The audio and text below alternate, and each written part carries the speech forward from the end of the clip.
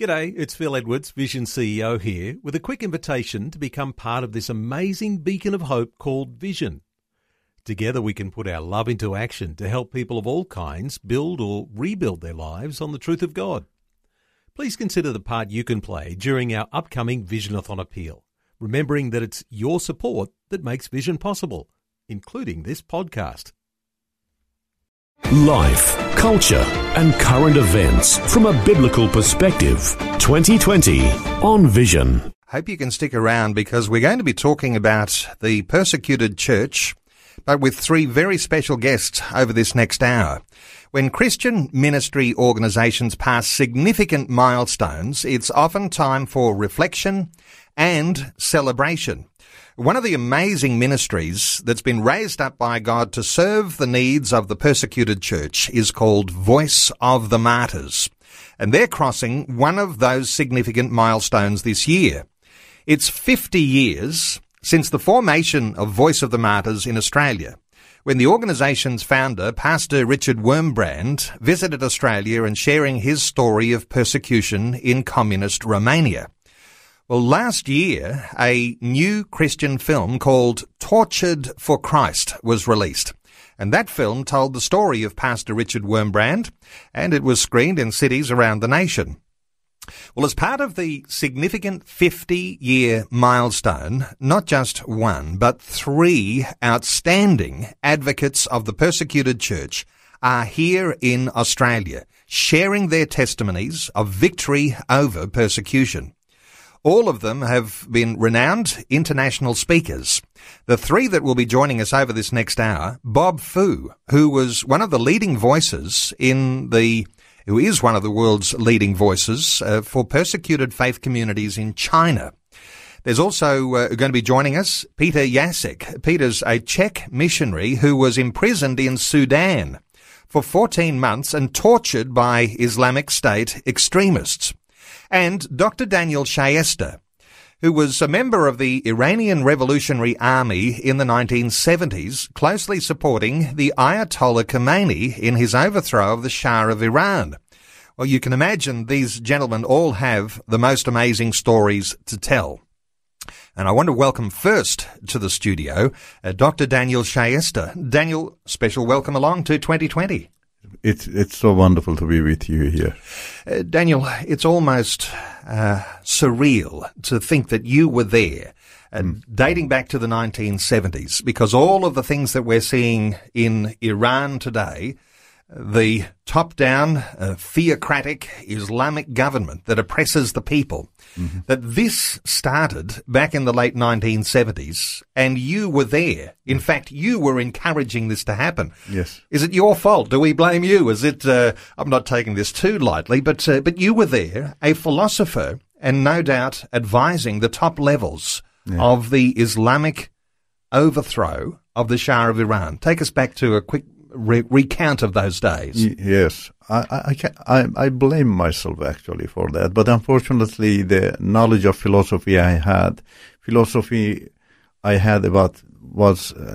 the philosophy of God, not about Islamic political philosophy and social philosophy. So I had a lot of ignorance about Islam. Unfortunately, Islam is a religion that mediation is so strong. You follow a leader, and many times, absolutely. So I was blind, crying for political and social justice in Iran, but deceived by Ayatollah Khomeini, and didn't know that Islam wouldn't be able to provide that justice for us, and therefore fell into the trap, absolutely myself, and like many other young boys and girls in Iran, and eventually our ignorance opened the door for absolute dictatorship now.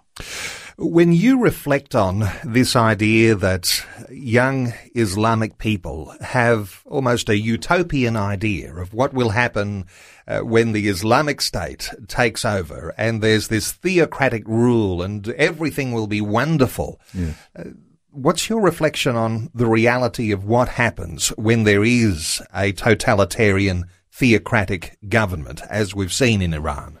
Absolute ruin, destruction, because it's not it's not real. It doesn't match, human need, human emotion, and, the normal life. And, unfortunately, some kind of, similar problems in Western countries. Many people now are staying away from Christian culture, simply because of Christianity.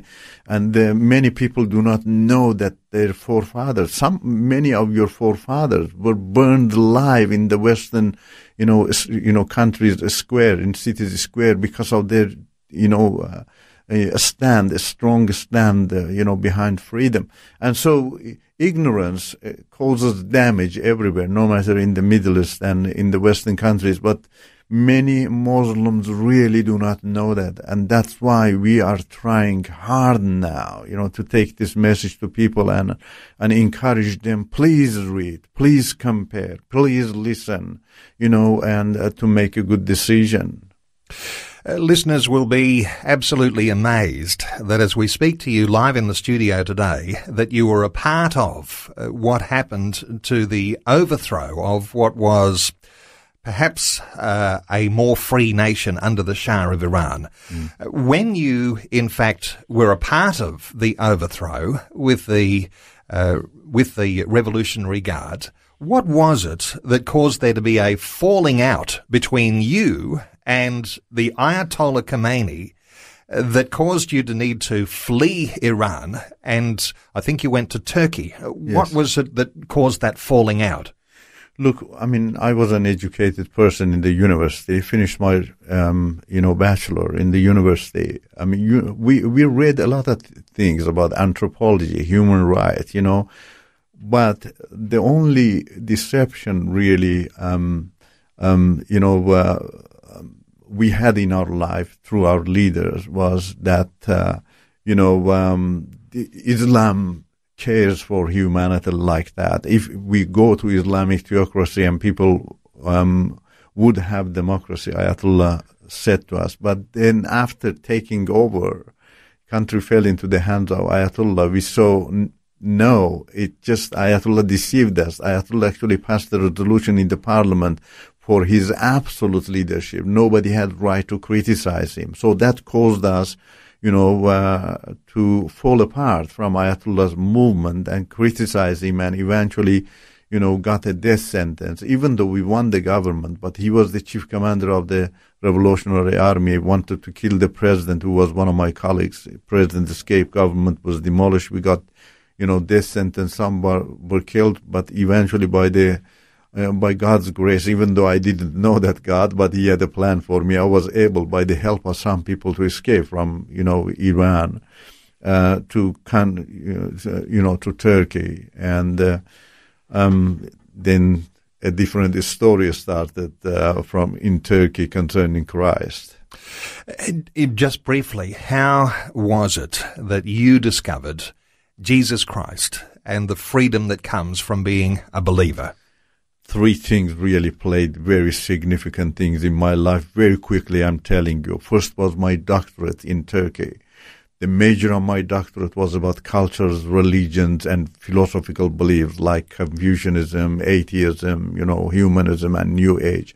I had to compare this world's major religions and see in what way they impact the life of their followers, like leadership, like work ethic, social values, family values, organizational values. And I was really, after my investigation, amazed, about Christian values, discovering that Christianity is the only belief that individual freedom is sacred there. And it is actually fragile, freedom, individual freedom is fragile in Christianity, and that's why the leadership must be modest and humble in order to be able to protect individual freedom. Otherwise, you cannot, protect individual freedom. That was the major thing in the university, just, blew me away, really. I never thought to find this in Christianity.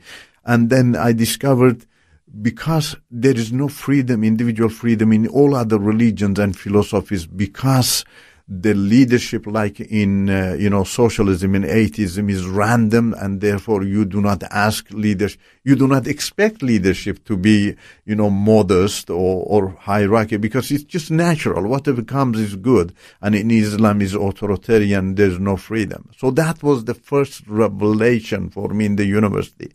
The second thing, something happened to me. I went to a church. I heard their message about God. I found that God in the Bible is free also to criticism, for question. You question God. Whereas in Islam, you cannot question even your father, even the leader of an organization. If you do, you lose your job. If you question your leader, like I did in a friendly way, I questioned Ayatollah Khomeini, I got a death sentence. So no freedom there. And the third thing, was a dream I saw. The following Sunday, I went to the church. I heard my dream from the pulpit. These three significant things, that dream, their teachings in the church about God, that God is a personal, you can have personal relationship with God. And my study in the university, all of them caused me to read the gospel myself. Gospel showed itself very amazing to me. So all of these dimensions came together and you became a believer in Christ. Yes. You then fled Iran. You were then, in some sense, exiled. You weren't allowed back. You haven't been back for 30 years. I'm sure you're not welcome back there today. Yes. Let me ask you, there are listeners today who would be toying with the idea, giving some light to the idea that socialism, even communism, might be an alternative way of being able to govern a nation. And there is a certain sense in which you've been there, done that, seen the way that worked. In fact, communism was very close to the Ayatollah and the Islamic regime that began to rise. What do you say to people who might be toying with these ideas? Because as we are in Australia, people talk about us becoming a more secularized culture. In other words, a less godly culture and reliant on our own ways that we might see governance. What are your thoughts for people who would be thinking and toying with those ideas? I was a lecturer in University of Technology years ago for 8 years. I saw many young people love the freedom, but they never knew that Marx and Engels said freedom is poison. We just use it to destroy freedom and capitalism. They believe that freedom is a toy for capitalism. They do not know that. My thing is that these people do not know the reality. You need to be able to use your own freedom and autonomy. Individual autonomy doesn't make sense in socialism and communism and in Islam. Unfortunately, many people here are staying away from Christianity and believing that they are socialist or they are, communists. They are just communists in the context of Christianity. I have said to them, the best communism in the world can be called North Korea or China. And you see, there is no freedom there. But a communist in Australia, they say, yeah, we have to be free. No, mate. You're using Christian freedom here, and you're calling yourself communist. Even in old Russia, Stalin killed millions of his own communist peers because they criticized. Criticism is not accepted in evolution and in communist doctrine. So I really beg these people to listen to me carefully. There is no any dynamic culture in the world like Christian culture. They really need to stick to Christian culture and discover their full identity in that and enjoy that identity, which will be an heavenly identity. Daniel, if we connect the democracy that we are under in Australia with Christian culture, which we often will refer to on this program, but on many other mainstream media outlets, people are trying to distance themselves from the Christian heritage that we have. What are your thoughts for how this freedom is expressed, perhaps best expressed, with an appreciation of Christian heritage? Philosophically, doctrinally, and logically, this freedom here is from Christianity. It cannot be from anything. So I am speaking here, a man who has studied for 30 years. My doctorate is about culture and religion and philosophies, I know that. And that's why I'm encouraging Australia and all Western countries really to go into the depths of it and discover it and appreciate it. And unfortunately, I had chance even to speak to many politicians in Western societies, and I discovered they do not know this. The solution for us is to read, and to read the Bible to discover that our freedom here in Western countries in Australia is from Judeo-Christian values. Well, this is the message that comes through the calibre of the people who are visiting Australia. These three guests that we'll have during this hour.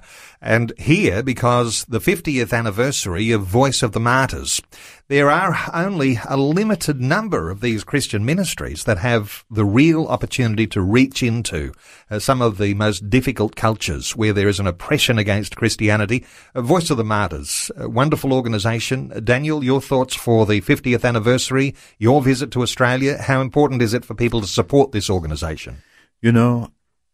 Persecuted people, persecuted Christians are the good models to follow. And I have read about your forefathers' story. It touched my heart. It brought tears into my eyes.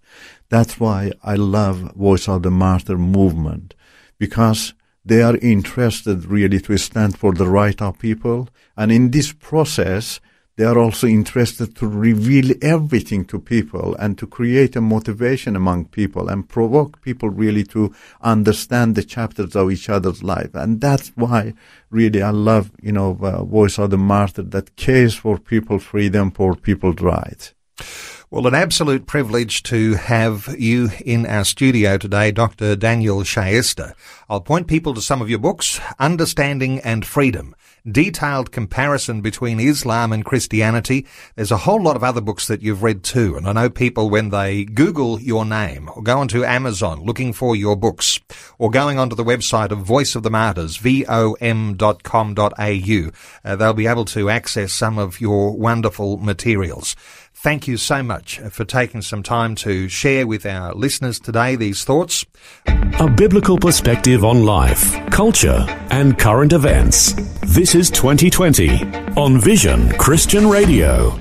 Well, the most amazing privilege this hour to have three leading advocates for the persecuted church in Australia, and they are here because it is the 50th anniversary year of the formation of the Australian office of Voice of the Martyrs. And the next guest I want to introduce you to, his name is Bob Fu. Bob is one of the leading voices in the world for persecuted faith communities in China. He is the founder of the organisation called China Aid. Bob, a special welcome along to 2020. Thank you, Neil, for having me. Bob, just this past week, we have seen the 30th anniversary of the Tiananmen Square protests. You were there. You were a student organiser at the Tiananmen Square protests. Take us back to those days. A lot of listeners will be familiar with some of the things that have been on our mainstream media. You were there. Take us back to your experience. Yes, Neil, it was exactly really 30 years ago in this month. I organized the protest with my group of students in the Tiananmen Square. We were just calling for anti-corruption with more democratic and freedom process in Chinese political system, and we're really yearning for good, for better in China. And unfortunately, of course, on June 4th of 1989, the Chinese Communist Party ordered the Chinese military, had that severe military massacre and crackdown, with hundreds, if not thousands of lives were killed. When we hear that there is a cover-up from the Chinese government as to the numbers of people who were killed and wounded in the Tiananmen Square crackdown, what's your perception on the numbers that were not exposed to the world's media, that was secretive under the Chinese government? Of course, nobody knows exactly how many were massacred during that time. But a very kind of a more reliable estimate should be something like 3,000 or so, maybe more. We at that time, at least, the military were ordered with a blank check, so they can really shoot and kill non-discriminately. And so 30 years later, the Chinese Communist Party leaders are still denying there's anyone was killed during the massacre. So that is according to one author's name, author's book called The People's Republic of Amnesia.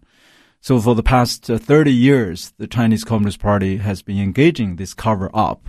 None of the Chinese textbooks from elementary to graduate school is even mentioning that students' movement or massacre had ever happened. Bob, as you reflect on the past 30 years, clearly there's going to be a reflection on the rise of Christianity in China, and now a crackdown on Christianity in China. Let's talk about the rise for a few moments, because for a lot of listeners, it's staggering, mind-boggling, the numbers of Christian believers who've come to faith in Christ in that time. I wonder whether you've got a reflection on the growth of the underground church, the house church movement. I'm glad you asked that question, because on the secular media, people rarely mention about the spiritual dimension out of that massacre.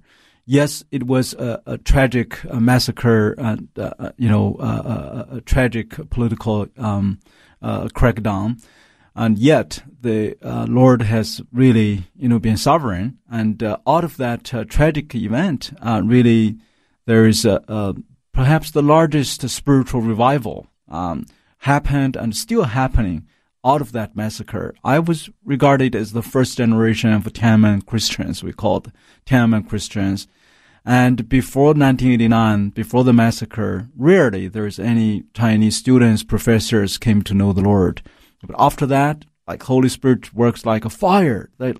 Everywhere, every university, there are new believers. And when Communist Party, took power, there was less than 1 million Christians, 1949, 70 years ago. And even in the 1989, there was more Christians were like a few millions are still in the countryside area. But after that, there are millions and millions of Chinese students, professors, public intellectuals, lawyers have come to Christ. And today, according to the most conservative estimate, the number of Chinese Christians already have reached to over 100 million.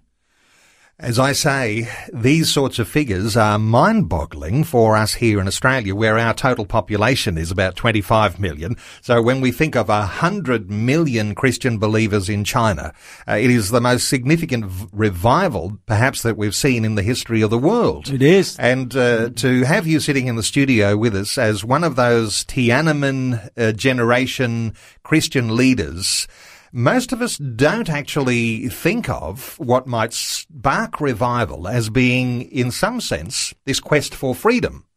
I wonder whether you've got a reflection there, because the Chinese quest for freedom, those students in Tiananmen Square, and you say that supercharged revival from that point when there was a crackdown, suffering, persecution, this idea of freedom being a catalyst. How do you see that? Yeah, I reflected like this. Before 1989 massacre, we, as students later, that younger generation, were still thinking about how to rely on the existing political, social system to reform itself and to get better on the Chinese institution, reform.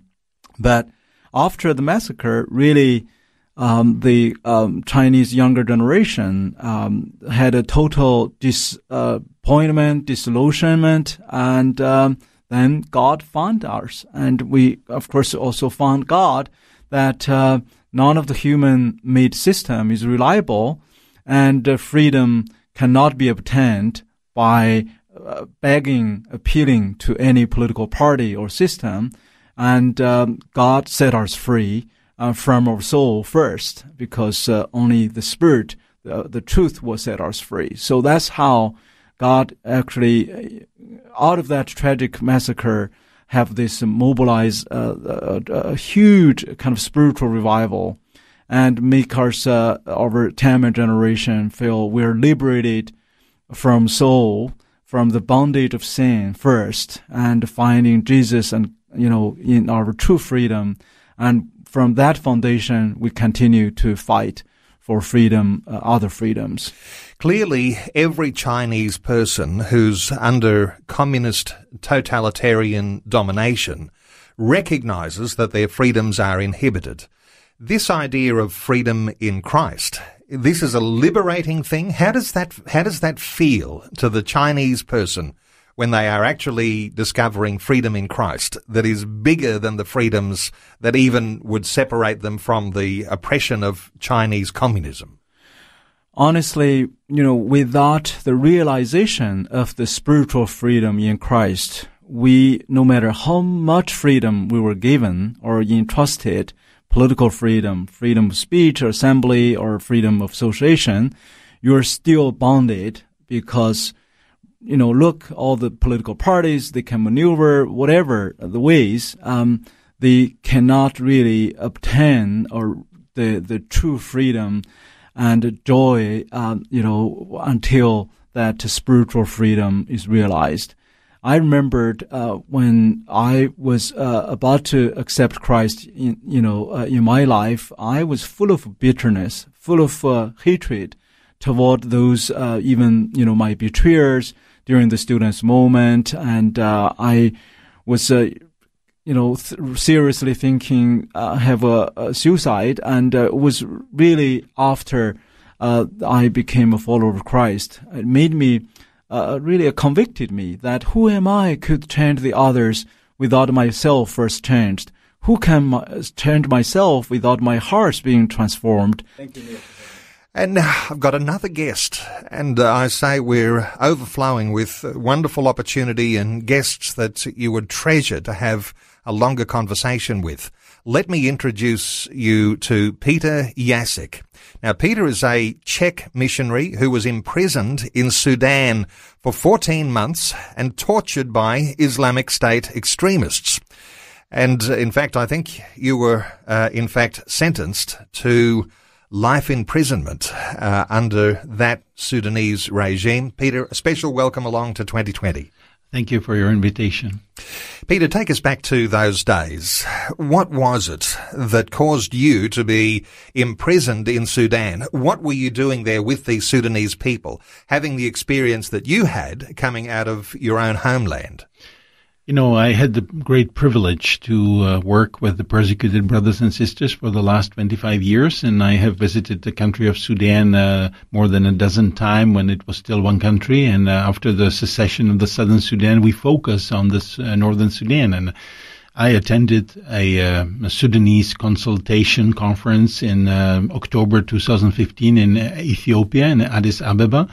And I heard compelling stories of persecution of Christians as individuals as well as of the whole congregations. And I heard a compelling story of a young Muslim background believer student who was seriously burned. And I also heard about the churches being demolished. So I at that time was working already full time for the Voice of the Martyrs, and I felt like I needed to come to see, to document the persecution, and I also decided to bring some help for the medical treatment of this young guy, and that was the main reason why I came. And you were only supposed to be there 4 days to glean this information, to drop off those supplies, and you were accused by the regime of being a spy and waging war on the state. That must have been a pretty horrendous and even frightening time for you. Yeah, it was. I have experienced several times being stopped at the airport when I was leaving restricted countries. Sometimes they were going through all my stuff, But at this time, when I got arrested, they started to show me as an evidence that I was not just a tourist. They started to show me pictures that were taken with night vision camera. So, I realized that it was really getting serious. And I knew that this time it will be more difficult. And they, of course, confiscated my cell phones. I was not able to call my wife to say that I will not come. I will miss my flight. I was actually holding my boarding passes in my hand, being arrested in the airport. And they transferred me to the headquarters of the secret police, where I was interrogated for nearly 24 hours. And, during these 24 hours, I wasn't answering their question. I was just demanding to either to be able to allow to talk to my family or to the Czech embassy, but they didn't allow me that. And after that, they started to fill a paper, and it was quite obvious that it won't be to any hotel, it will be to prison.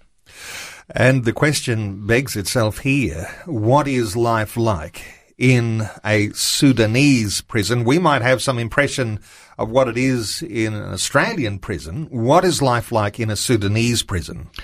I have been for the first time in my life imprisoned, in a foreign country, so it's very difficult. And even though the first prison already seems to be like horrendous, it's, a lot of, humidity, there are some crawling and flying animals, mold everywhere. The food is, you can easily lose weight. And that was actually my case. In the first 3.5 months, I lost 25 kilos of my body weight. But I was also, put into the cell that normally is designed for one prisoner, and there were 6 other prisoners already. And, the next morning, when I woke up, because I was put into the cell at 1:30 a.m., the next morning I realized that I am among 6 other members of Islamic State, and they were very proud Muslims, and they were treating me as a, inferior, as actually they made a slave of me. I was supposed to wash the dishes. I was supposed to even wash their underwear. And later on, when they tried to humiliate me, they also commanded me to wash the toilet with my bare hands. So, and apart from that, they at first started to slander my name, verbally attacking me. But then, the verbal attacks became physical attacks, being beaten and being tortured by them. And they were never actually satisfied. At the same time, I'm weak, physically, I'm weak emotionally, especially when you suffer with anemia, you're feeling depressed, you are not able to remember certain things that you memorized, even the scripture passages that I memorized when I was young. And I was praying, I was asking the Lord, because I was not allowed normally to speak. I was only allowed to speak when I was asked a question. So my only opportunity to share the gospel with my ISIS members, fellow prisoners, was when I was asked. And of course they were asking me about my Christian faith. They were so proud of their Muslim faith. So that was my opportunity. But I can tell you that I have experienced exactly the words that Apostle Paul says in 2 Corinthians 12:10. And he says, when I am weak, then I am strong. In my physical and emotional weakness, I was sharing in the Lord's strength the gospel with these guys. And sometimes they became completely silent because they didn't have anything to say. But at the same time, they were very much irritated by my words of the gospel. And not only I was able to share the gospel with my words, but also with my attitude, was just turning my other cheek to them when they were beating me. And that actually made them more and more furious. And at the same time, I had the feeling, you are amidst the 6 other guys who were 5 times per day praying their Muslim prayers. And not only that, there were 3-4 printouts of Qurans in each cell. So when Muslims read Quran, they do the power reading or they are singing Quran. So I became to the, rather in the first 2 months worried, not that I will die in this prison, but that I will first lose my mind, a sound mind. And I was asking the Lord to give me, the privilege to keep my mind sound. And the Lord started to, through the Holy Spirit, to reveal portions of passages of Scripture that I really needed to hear at that time. When I was worried about my mental health, the Lord reminded me the verse from Philippians 4:7, when the Lord says, Paul is talking about the supernatural peace that is actually surpassing all human understanding. And he says that this peace will guard your minds and hearts in Christ Jesus. And, I was so coveting the prayers of others. I was actually convicted by the Holy Spirit how many times I told someone who asked me for prayers and for help, and I said, I will keep you in my prayers. But I have realized that this became just, in my case, the social Christian phrase to tell someone that I will keep him in my prayers. But I was so needing the prayers, and I was, being amongst these enemies of the gospel, that I never knew from which side I will be hit or kicked with their legs, or slapped my face. When 9 p.m. came, I was, allowed to fall asleep in this noisy cell, in the midst of my enemies. And I was wondering why. 4 months later, I started to receive letters from my family, and I heard, from my family through the coded language that about at 8 p.m. at my home time in Czech Republic, which was actually 9 p.m. in Sudan, everyone's cell phones in our church started to ring with reminder prayers for Peter. And, when people were praying for me from 9 p.m. till 10 p.m. Sudanese time, I could fall asleep amidst my enemies without any problems. And that was just a physical evidence, of prayers of faithful Christians from my own church. And that's why, when I was in prison, sometimes I had this kind of feeling, being pity for myself. I missed my first time in my life, my family's life. I missed Christmas, in 2015, and I was feeling sorry, and then, the Lord kept reminding me, other persecuted believers. I have my wife and I. We traveled once to Eritrea, where we met courageous Eritrean pastors who have been later on imprisoned. And when I was in prison, these people were already 12 and 13 years in prison. And suddenly, I started to realize that I'm feeling pity for myself. But these people are already spending years in prison. So I started systematically to pray for those people as well. Prayer is very powerful. I can't help but reflect that many in Australia have difficulty even taking the opportunity that we have, this free opportunity we have, to be able to share our faith with people who might be our work colleagues, people that we might come across at the supermarkets. And when we hear your story of being imprisoned in a Sudanese prison, and apart from that being such a dreadful circumstance, you're in a cell with 6 Islamic prisoners who treat you like a slave, and you experience in that opportunity to be able to share your faith with them. Let me ask you this, Peter, when there was a breakthrough and you began to be heard and not just silenced as one who was subordinate under the feet of those Islamic prisoners, what is it like when there is a breakthrough and one of those opens their heart to become a believer in Christ? It has happened actually exactly 4 months and 1 day when I was in prison. I was already transferred to a different prison, and I was very, disappointed. I thought that I'm going to be released. They actually played a game with me, giving me my carry-on luggage. For the first time, I was able to put the best clothes on me and use deodorant and toilet paper after 4 months. And thinking that I'm going to the airport, they just transferred me to the different prison that where the conditions were even worse.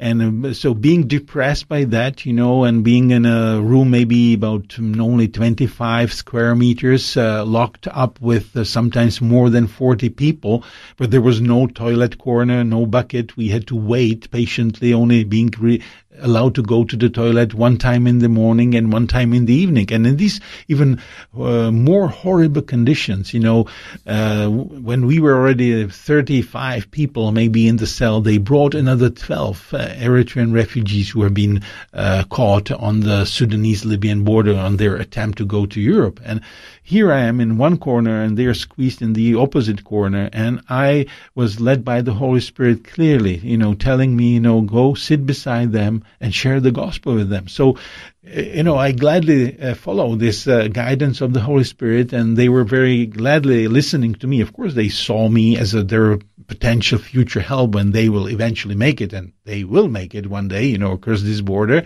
They will come to Europe. Maybe they can have my email address. Maybe I can help them somehow. So they were gladly listening to the gospel that I was sharing with them. And that was a wonderful opportunity.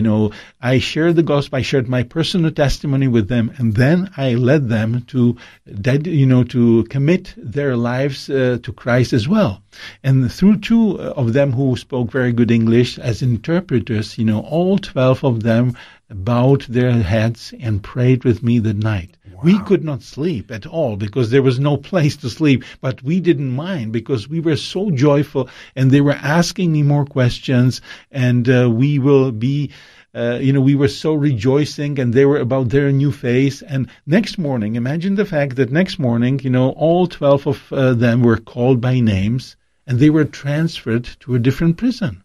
Wow. And I didn't see them anymore. But for me, that was the eye-opening moment in my prison time. Suddenly, I started to realize there is a purpose. Lord has a purpose for me to share the gospel. And I started to view my 4 months, like nothing compared to, the eternity of someone who heard the gospel in prison and may spend his whole eternal life with Jesus Christ. And I started to be more active in sharing the gospel with other, even Muslim prisoners in that cell. Well, in hearing your story, listeners will be in no doubt why you these days travel the world and you share your story and you encourage people to be supporters of the persecuted church, of Christian believers who are being imprisoned, falsely imprisoned under all sorts of trumped up charges. And they find themselves into torturous situations where they are in fact sharing cells with other Islamic prisoners. And this is the sort of support and prayer that is needed to uphold those believers. We have run out of time, but I want to thank you so much, Peter, for sharing with us. You're in Australia because you're a part of what's happening this weekend. Tomorrow night, a dinner on in Brisbane celebrating 50 years of the Voice of the Martyrs organisation. You're a global ambassador for Voice of the Martyrs. Just quickly, very quickly, your encouragement for people to support Voice of the Martyrs and the good work that's going on around the world. I would say that the most important thing is that we start to pray for our dear persecuted brothers and sisters. And I'm sure that when we will spend our intimate time with the Lord Jesus, that He will show us what else we could do in a practical way to help our dear brothers and sisters. Paul says that when one part of the body suffers, the whole body is feeling the pain. I think our role as a Voice of the Martyrs is to raise awareness of this persecuted brothers and sisters, and to maybe even to cause these free Christians living in the free world to feel a little bit of this pain of our dear brothers. And I believe when you will start praying for those brothers and sisters, the Lord will show you what else can you do for them, and to help them be the frontline workers, to help to share the gospel also with the persecutors in those countries. And that's what I believe is the main purpose of us Christians being persecuted and having this opportunity to share the witness even amongst the persecution. Well, thank you so much, Peter, for sharing your thoughts here today. And I can't help to be able to draw all the loose ends together from the three guests that we have had in the studio with us. Dr. Daniel Schaester was with us earlier. Bob Fu was with us earlier. And now Peter Jacek has been with us. Let me encourage people who might be in the southeast Queensland area that on the weekend, this Sunday, the 16th of June, you can see all three of these speakers that we've featured over this past hour speaking at the New Hope Church in Kelvin Grove in Brisbane. And then that's at 9:30am at New Hope Church, Kelvin Grove. Then 6pm at the Flame Tree Church in Nambour, where you'll be able to meet Bob Fu and Daniel Shayester. What a wonderful privilege and opportunity that is. And I want to remind listeners, you can support Voice of the Martyrs. Simply go to the website, vom.com.au. Voice of the Martyrs, vom.com.au. Peter, thank you so much for sharing these things with us today on 2020. Thank you, Neil. Before you go, thanks for listening. There's lots more great audio on demand, or you can listen to us live at visionradio.org.au. And remember, Vision is listener supported. Your donation, large or small, will help us continue connecting faith to life for hundreds of thousands of people across Australia and around the world. Learn more or donate today at visionradio.org.au.